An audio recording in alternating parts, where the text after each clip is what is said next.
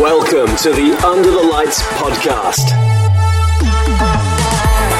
The podcast for up-and-coming cinematographers, lighting camera operators, and photographers. Learn from the professionals and land the bigger projects.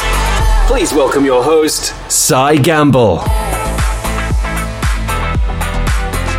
Hello and welcome to episode 6, the final episode of season 1 of the Under the Lights podcast. We're taking a planned break after this episode just to have a few weeks out, recoup, rethink and get some new guests booked in. I want to once again thank you all for listening, for commenting and subscribing. It's really made all the blood, sweat and tears that goes into making one of these podcasts worth it.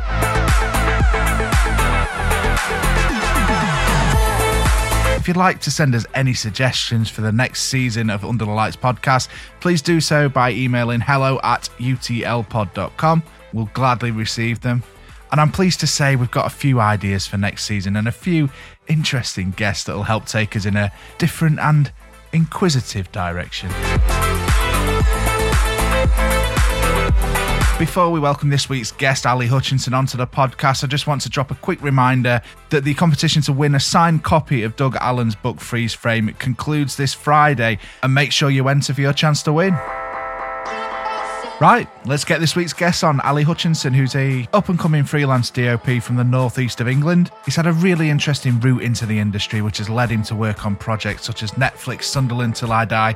I'm really pleased to welcome Ali to the podcast. Ali, if you could just start by giving us an introduction, give us a little bit of a flavour about what kind of work you do. My name's Ali Hutchinson. I guess I would now probably start eventually define myself somewhat as a director of photography in some capacity.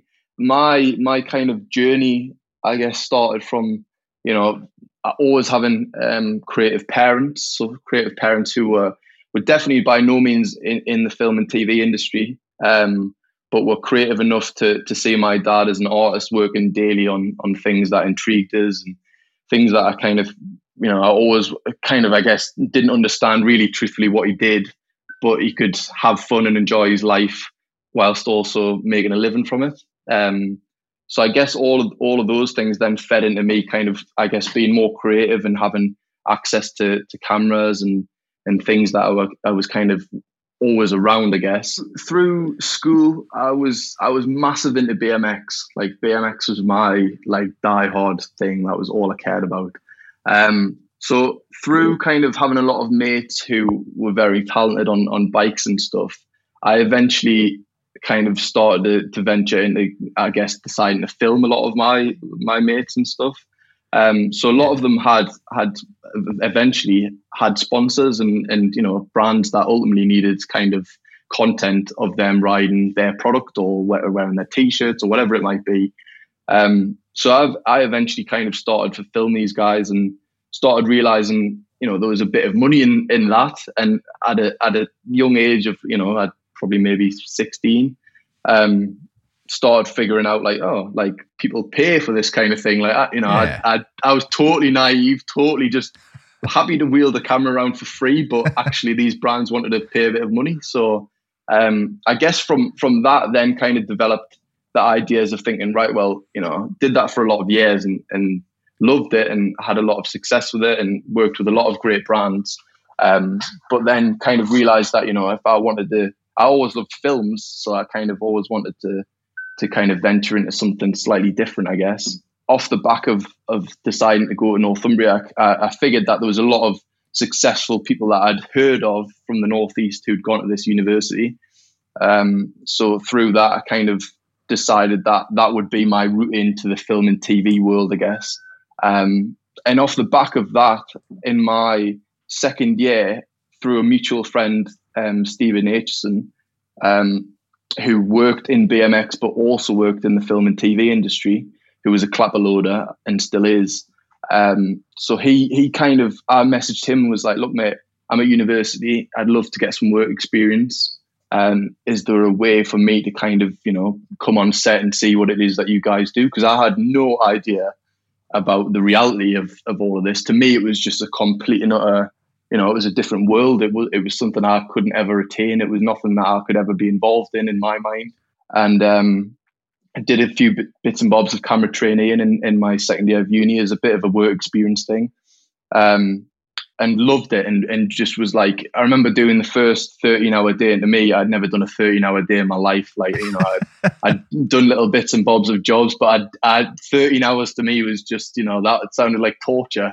But actually, I loved every second of it, and I wanted to be on set every day after that. Like, I remember I did a week straight with Steve, and came off that week and was just like, I want to do that again. So did you have any experiences at university, any lecturers or anything that came in to obviously help guide you through your career? One of our lecturers, James MacDonald, who was by far one of my favourite lecturers there, he'd organised for one of the ex-Northumbria University students to come in. And that student was Cybel, who was a massive, massive DOP. And at the time, we all a few people on the course kind of knew who he was and knew that he was someone definitely to kind of, acknowledge if ever you got the opportunity to meet him.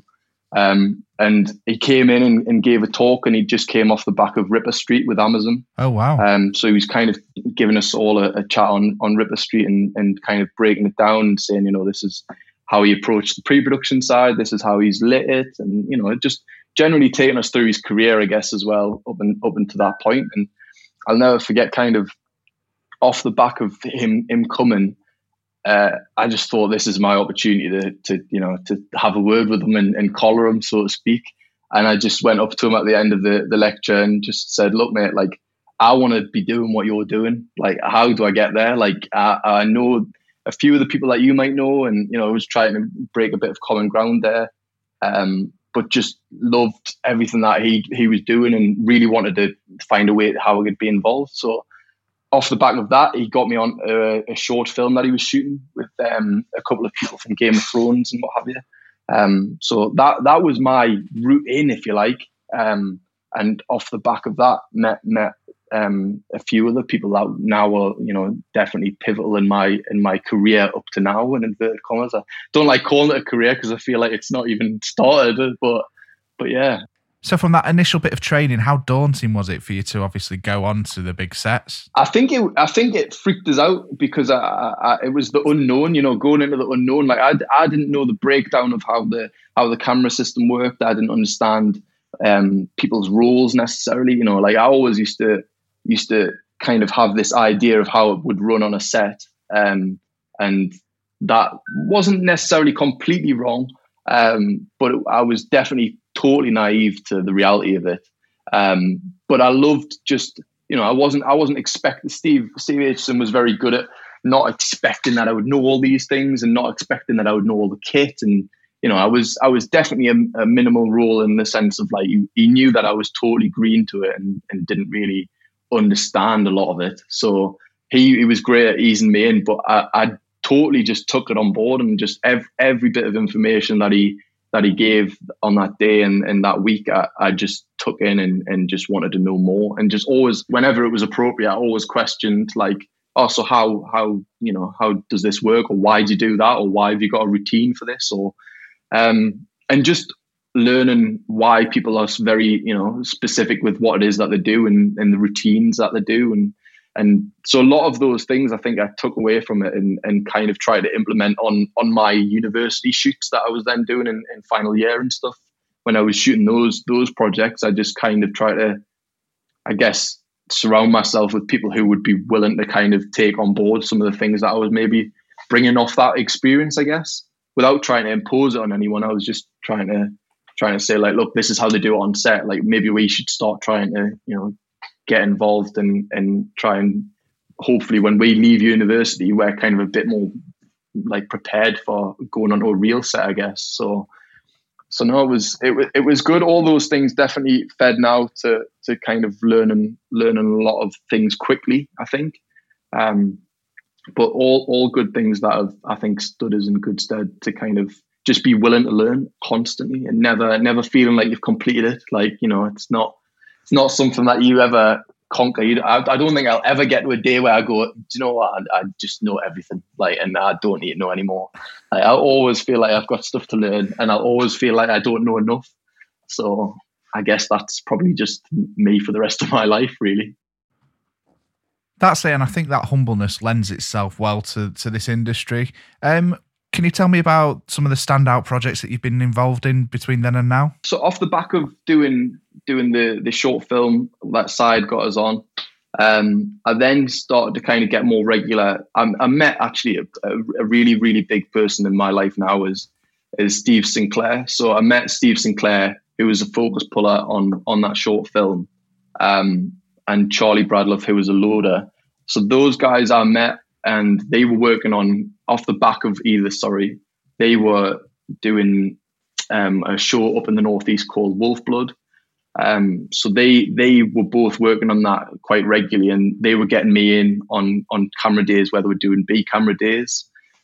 So I started working a lot with those guys, and kind of on and off through probably for 2 years, I was doing camera trainee stuff, but always knew that I wanted to shoot stuff more and wanted to kind of be more hands-on, I guess, and wanted to just be shooting more stuff of my own, I guess. So off the back of that, I started working a bit more with Steve Sinclair, and he kind of just, he was a total mentor to me and taught us so much very quickly. And off the back of that, we both found ourselves in a position where we were starting to go into the rental company, which was Picture Cannon at the time. Shout out to Jamie Hutchinson, who I'm not related to, but have the same surname. But Steve had decided that he was going to go to the rental company and work there full time. And then when he did that, I was kind of doing days and helping out here and there. And then I decided, Jamie decided that he wanted to offer me a job there as well. So that was for me the perfect opportunity to learn kit, to learn about all these things that I didn't know about in a physical sense, and have access to Alexa Minis and all of these crazy things that for me I just had never even touched before, and it would open up an opportunity for me to shoot things of my own and to be put on jobs that maybe I wouldn't have ever been considered for, because I was working for the rental house. And where it was appropriate, Jamie was looking for opportunities to put me on jobs. So working there, and obviously a fantastic job to have, did this open opportunities and conversations with other DOPs? Definitely. I mean, there was producers, there was directors, there was, assistants, there was so many people that I'd kind of heard of in passing. And, I'd suddenly met all these people who were coming to Picture Cannon and wanting to try kit and wanting to take a look at things. And suddenly, I was not by any means on the same level as any of these people, but I was someone that they knew in a face that they could put a name to, and that for me was a massive battle. And if I could be established as, oh, that's that Ali kid, for me that was kind of I've done something right there because they remembered my name or whatever it is. So those things definitely gave me an opportunity to be on productions, I say, that I just would never have been involved in. So I think the second week that I was there, Jamie and Steve Sinclair managed to get a contract, I think, with Barber, who are the jacket company, who were based up in the Northeast. We started doing, and off the back of that, we started doing commercials via one of their contacts there, who was Ian West. So we kind of started straight away with, I was focus pulling on stuff that I'd never really focus pulled, and Steve was like, right, you're going to come and focus pull this commercial that we're going to do, and you're throwing me in completely at the deep end, but it was sink or swim, and it was one of those instances where we just made it work, and by no means did I know really what I was doing, but it was sharp, so it kind of worked. Did the job. It did the job. Yeah. So those things started to feed. Those were kind of happening more and more. So those opportunities were coming up more and more whilst I was at Picture Cannon. And one of the big ones that eventually came up was a Netflix series called Sunderland Till I Die. So they were coming to Picture Cannon for all of the camera kit and all of the bits that they needed to obviously do the job. So whilst all those guys were coming in and prepping and selecting cameras or selecting lenses or whatever it may be, they were seeing my face, they were seeing Steve's face, and they then obviously at some points needed crew for those days on the first series, and I think I ended up doing 2 or 3 days towards the end of the series, and suddenly I was a camera operator on a Netflix job. When the year prior I was a camera trainee. I just didn't know how the hell I'd got to where I was, but I was so grateful for the opportunities that I'd kind of just fell into place, I guess, to then allow me to do that and be on a job like that. It was just crazy. Still now, I just think it's mental that when I hear myself say that, it is crazy, but it happened somehow. So. And it's a great series as well. I've watched both seasons, and I'd go as far to say it's probably one of the best football documentaries that I've seen. It was, mate. It was. I mean, like I say, I was only on a couple of the days on the first series, but the second series we did, me, Steve Sinclair, and Scott Coulter, another DOP. We did all of the match day stuff alongside the official DOP, who was Diego Rodriguez. So he shot the first series and did a lot of the stuff on the second series. So we were doing all the camera and all of the match day stuff, on the second series. And it was great. It was a great team. Everyone there was lovely. All of the kind of, the people who were on the job for the duration of the year were all lovely people. And it was really nice to do a job of a decent scale.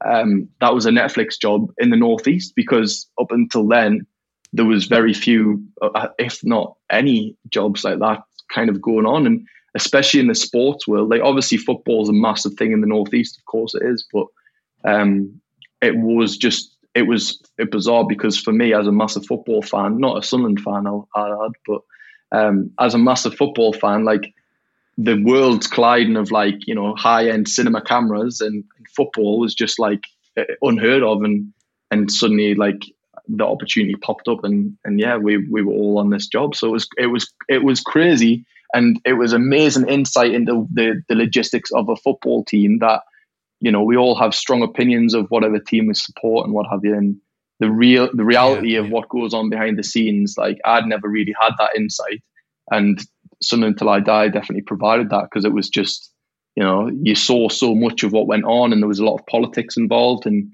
there was a lot of executive decisions as to why we maybe couldn't film a certain player on a certain day, or a lot of those things that you just otherwise just would never have really considered being a problem. And yeah, it was really good, man. I really wish it had went for a third series, but I know there's obviously a lot of things going on with why they wouldn't do a third series, but you never know. Now they've been taken over, they might do it. They might do another one. So fingers crossed, mate. Who knows? Definitely fingers crossed. I'd love to see a new season. I just want to ask you about the overall look of the documentary. I mean, it's really consistent throughout. And how much input did the DOP, Diego Rodriguez, how much input did he have over the overall imagery? Because I've worked on something similar to this before, where you've got essentially 10 self-shooting PDs running around the place. How difficult or how easy was it for him to control the overall look of the documentary? I mean, the look, I guess, he set the look so much, because he obviously, like I say, he did the entire job for the first series. So he obviously set the look of bringing a high-end look was the kind of the establisher for how this is going to be different from the other documentaries that have been done before, I guess. And, obviously they had a lot of kind of reasons to have to make it look different, because it was Netflix, because it was, it had the 4K Absolutely, kind of element to it that, it needs a certain look and what have you. So Diego had chosen to shoot on, I think at the time it was F55s, so Sony F55s.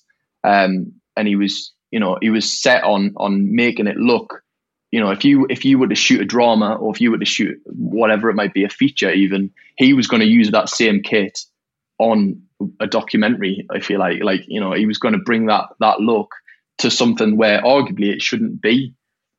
So I just took my hat off to that. And then as obviously he started to kind of eventually crew up certain people, he was crewing ultimately all me, Steve Sinclair, Scott Coulter, all people who, and obviously there was a lot of other PDs and stuff involved. So they had to continue that look on, and we all were coming at it from probably more of a creative short film or TV drama world. So we had an aesthetic already in our heads.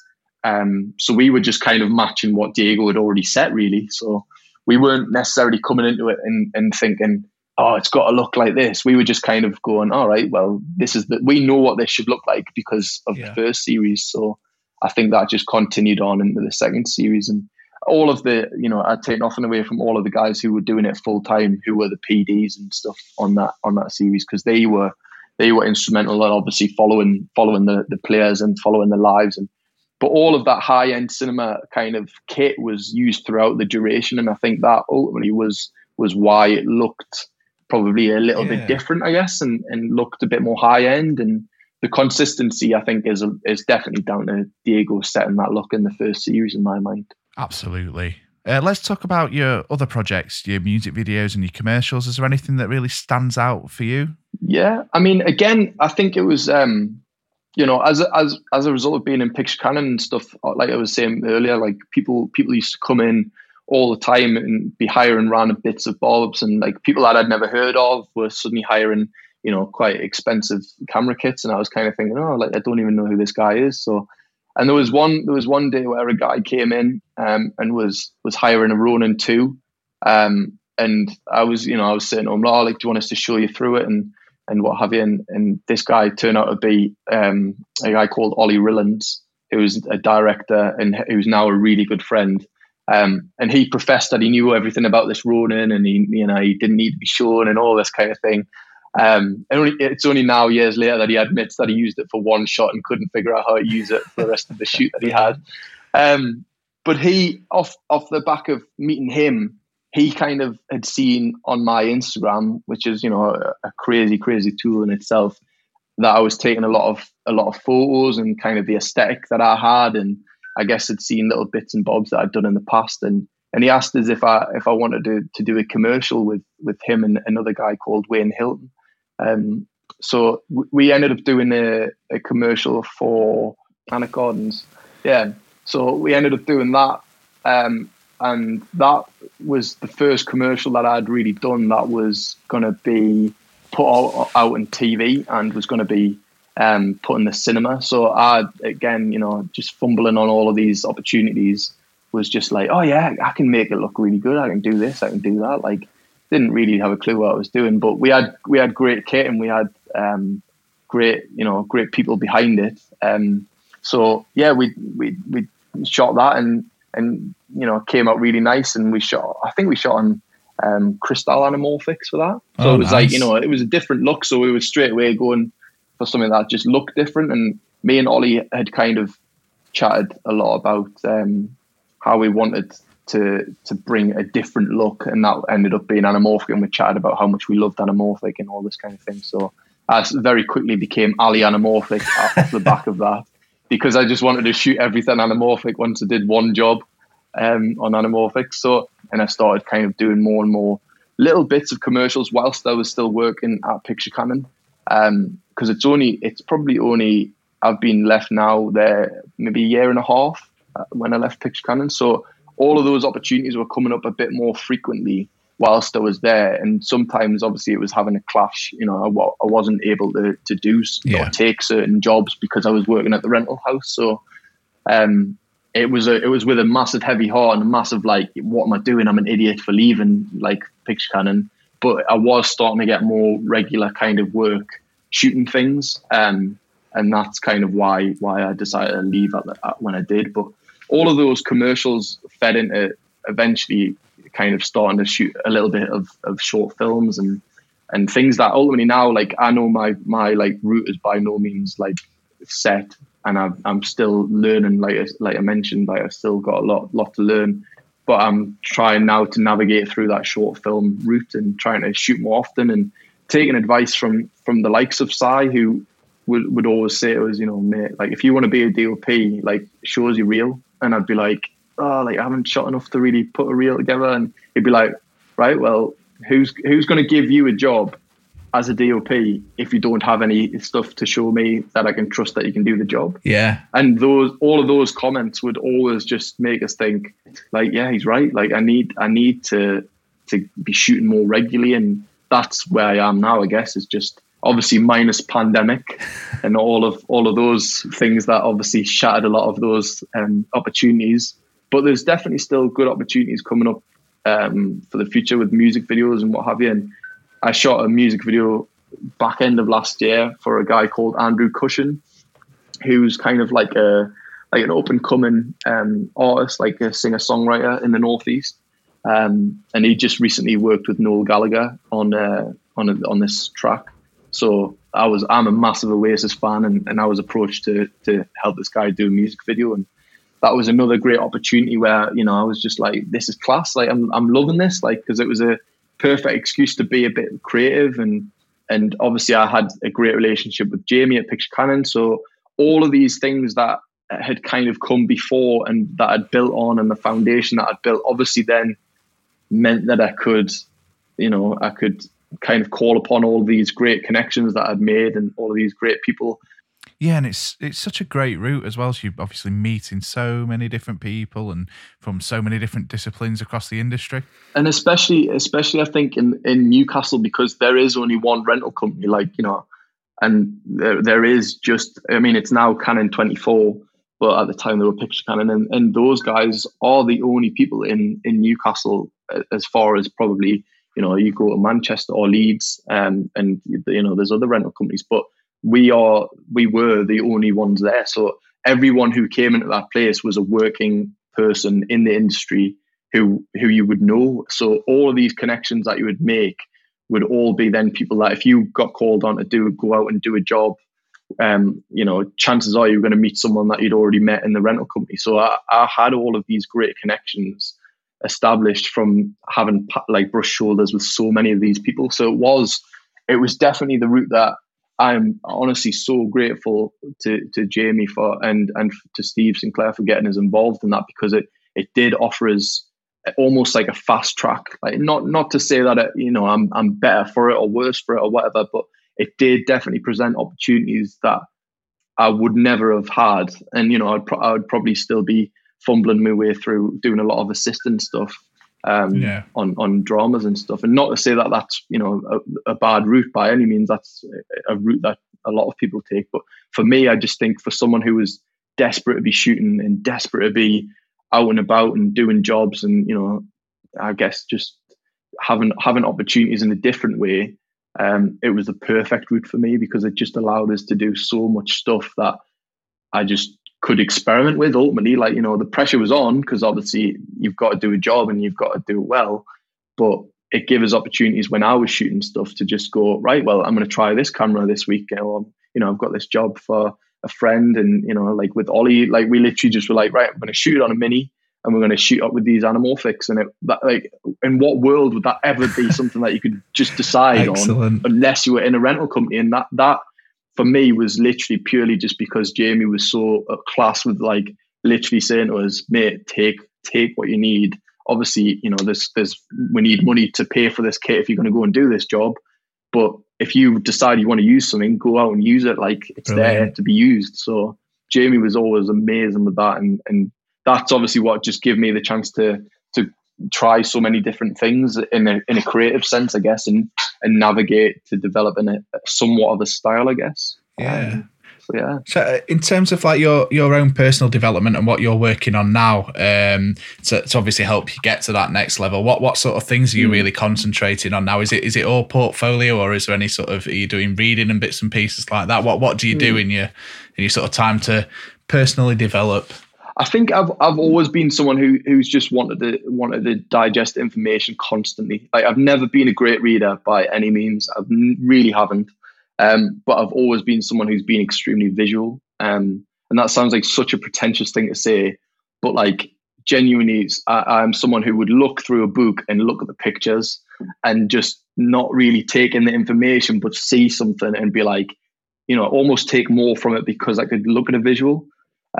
So I've always been someone who would look at other people's work, you know, look at books, look at things that ultimately would always be cinematography based. And like now, like throughout the lockdown period and stuff, like I just found myself buying hordes of books, and, you know, whether that would be photographers or cinematographers. Like I bought a whole load of Robert Frank books, and just like, you know, all of these things that I can basically just take in a style of someone and like almost try and just almost force himself into acknowledging how it is that they develop their style and trying to, in my mind, take the best of all of these different things, and then try and use that to develop my own style, I guess. But I always just like, I look at the likes of Cy Bell, who's shot Peaky Blinders, and he's from the world that I was from, in terms of like, from a small city, which didn't have a massive industry. And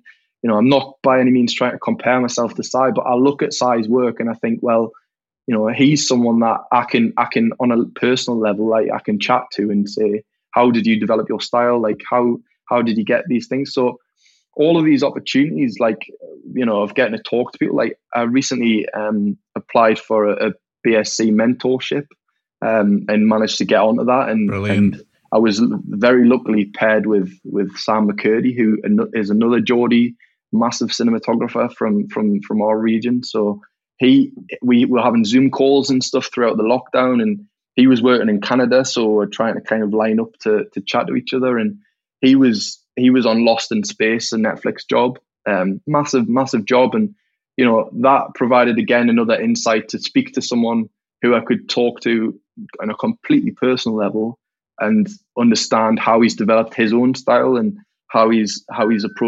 approaches certain bits of lighting, and all of these things that I like to think now that I'm in such a fortunate position to be able to have these guys' numbers and just say, like, I've got this job coming up, or my jobs are obviously way smaller than anything that they're doing at the minute, but they're so good in that if I say that, like, I've lit this in this way and this is how it turned out, what do you think of it? Like, they're people who I can hopefully, like, in my mind, I can send a message to, and they're not bugged by it. They're not going, oh, like, this is, I'm sick of this kid banging on about whatever. They're more kind of doing it to help aid me develop a style and to try and suggest ideas. And so those are all things that I think just help me personally to just stay creative and stay like aware. Like, for me, not to by any means quote Roger Deakins, but like, someone like Roger Deakins is obviously aware that ultimately people will try and say that's clearly a Roger Deakins film, or that's clearly stylized in a way that he would shoot something. But ultimately, he's trying to serve the story. And for me, that's kind of where I always like to think that I'm coming at things, like, not necessarily to go, oh, I'm going to shoot this like Ali Hutchinson shot it. Like, more just, these are things that worked on the last job, and could they be implemented into this similar story? And if they can be, then obviously you might see some similar themes or whatever. But I'm not necessarily someone who's going to approach every job the same way, because I think, if that's kind of the route you take, and then maybe it's becoming a little bit paint by numbers and you're not looking to develop.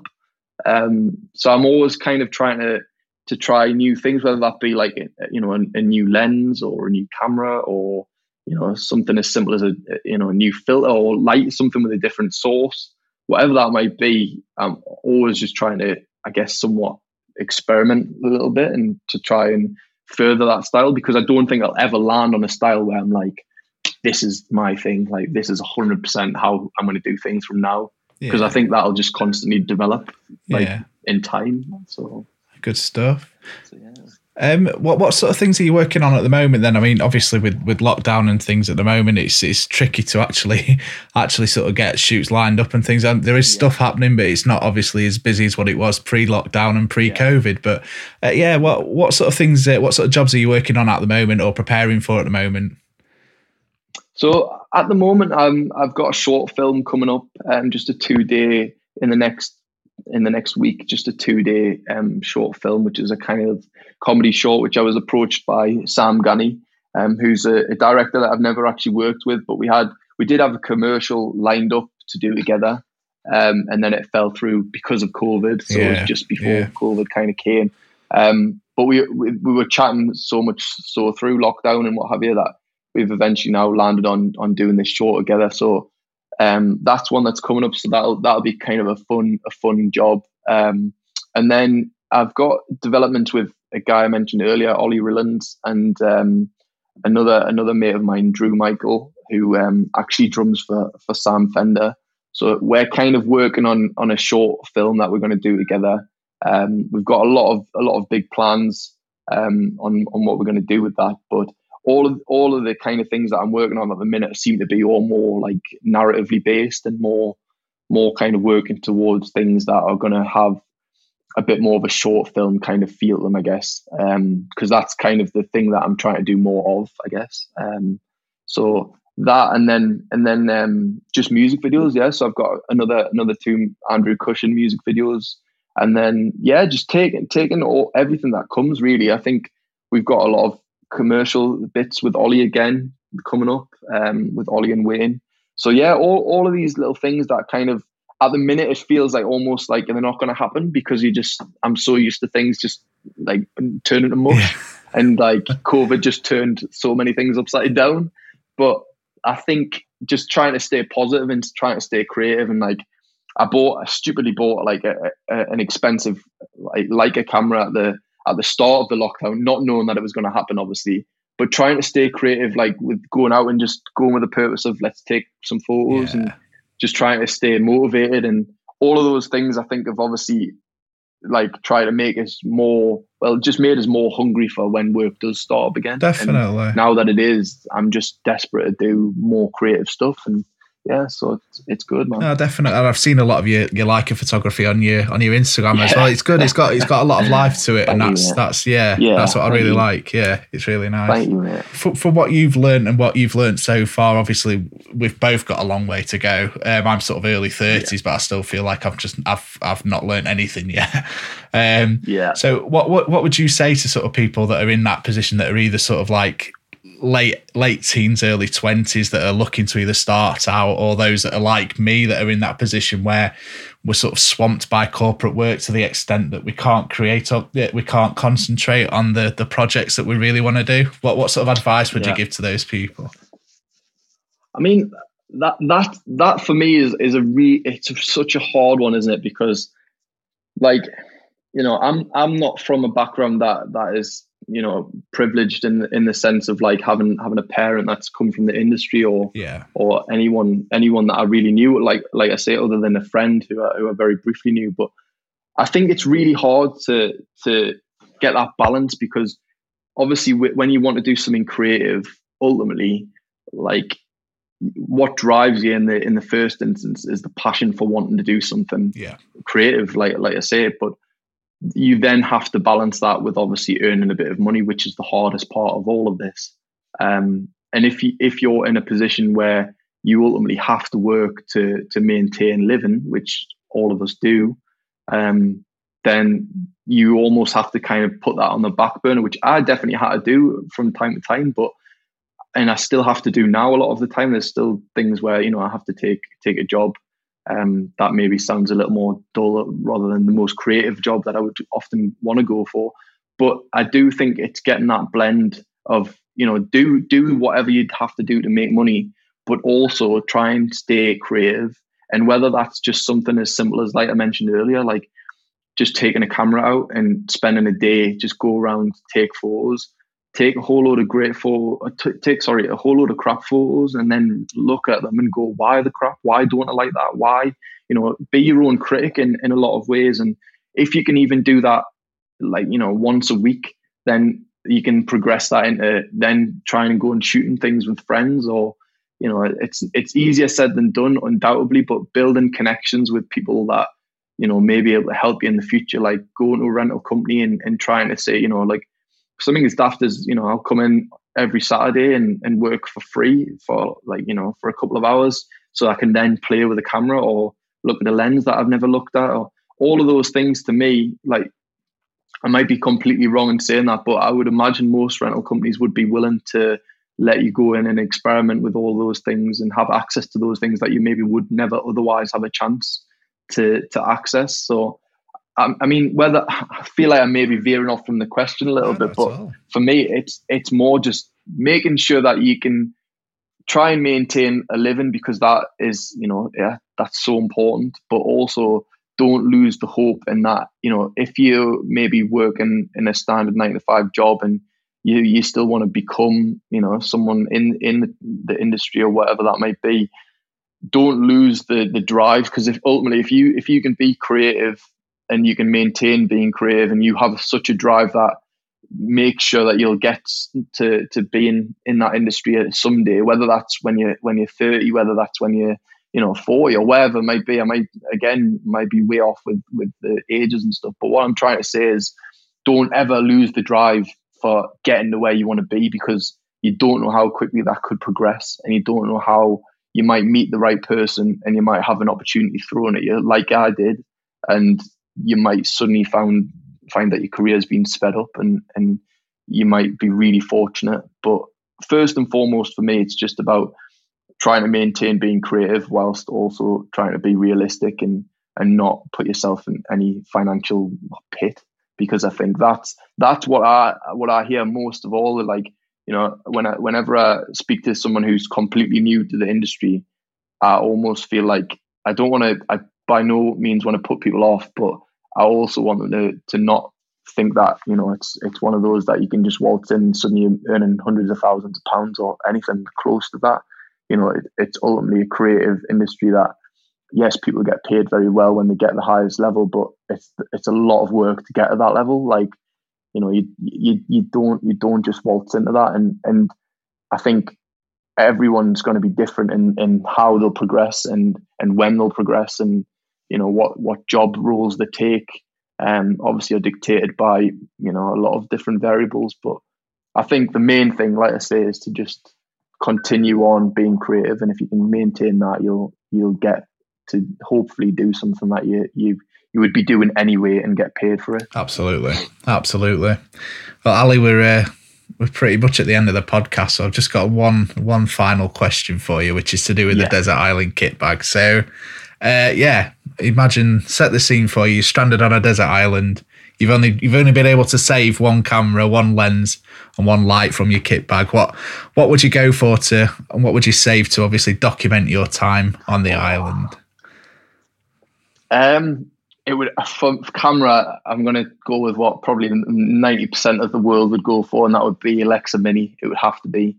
Obviously now we've got the LF, so I'd probably, because I would go with the LF. Nice.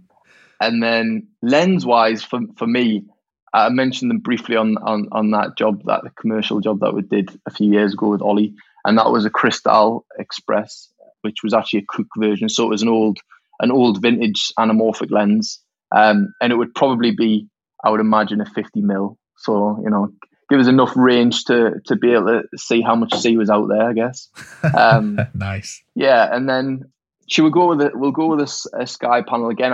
That's probably the most, everyone would probably say that answer in the combination that I've probably just said. But a sky panel for me is a great one because it is so versatile, and you get a lot of options. And plus as well, it's got a party mode. And if you're stranded on an island by yourself, you at least want to have a party for one, don't you? Exactly. You want to have some kind of source of entertainment. So you might as well have, not that I'd have anywhere to plug it in, mind. But Oh no! Well, obviously there's a generator on the island with plenty of fuel left in it. Ali, we'll have to wrap up there, but thank you so much for coming on this week's Under the Lights podcast. It's been great to have you. I wish you all the best with your career. I'm sure it'll be a long and fruitful one, and judging by our conversation, it'll be a very successful one too. And that's the end of season 1. We're going to take a couple of weeks break just to recoup, rethink, and book some great new guests in. If you've enjoyed this week's podcast, remember to subscribe and go back and listen to our previous episodes. We will be back soon, but in the meantime, make sure your entry's in for the fantastic Doug Allen competition. Thanks once more for listening. All the best, and I'll see you soon. Under the Lights podcast.